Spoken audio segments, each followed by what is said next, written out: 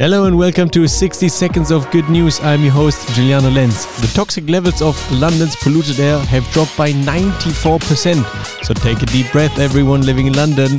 France will become the first country to label electronic devices with repairability tags. The local food bank in Seattle has received a donation of 1,300 loaves of bread, all baked by home bakers.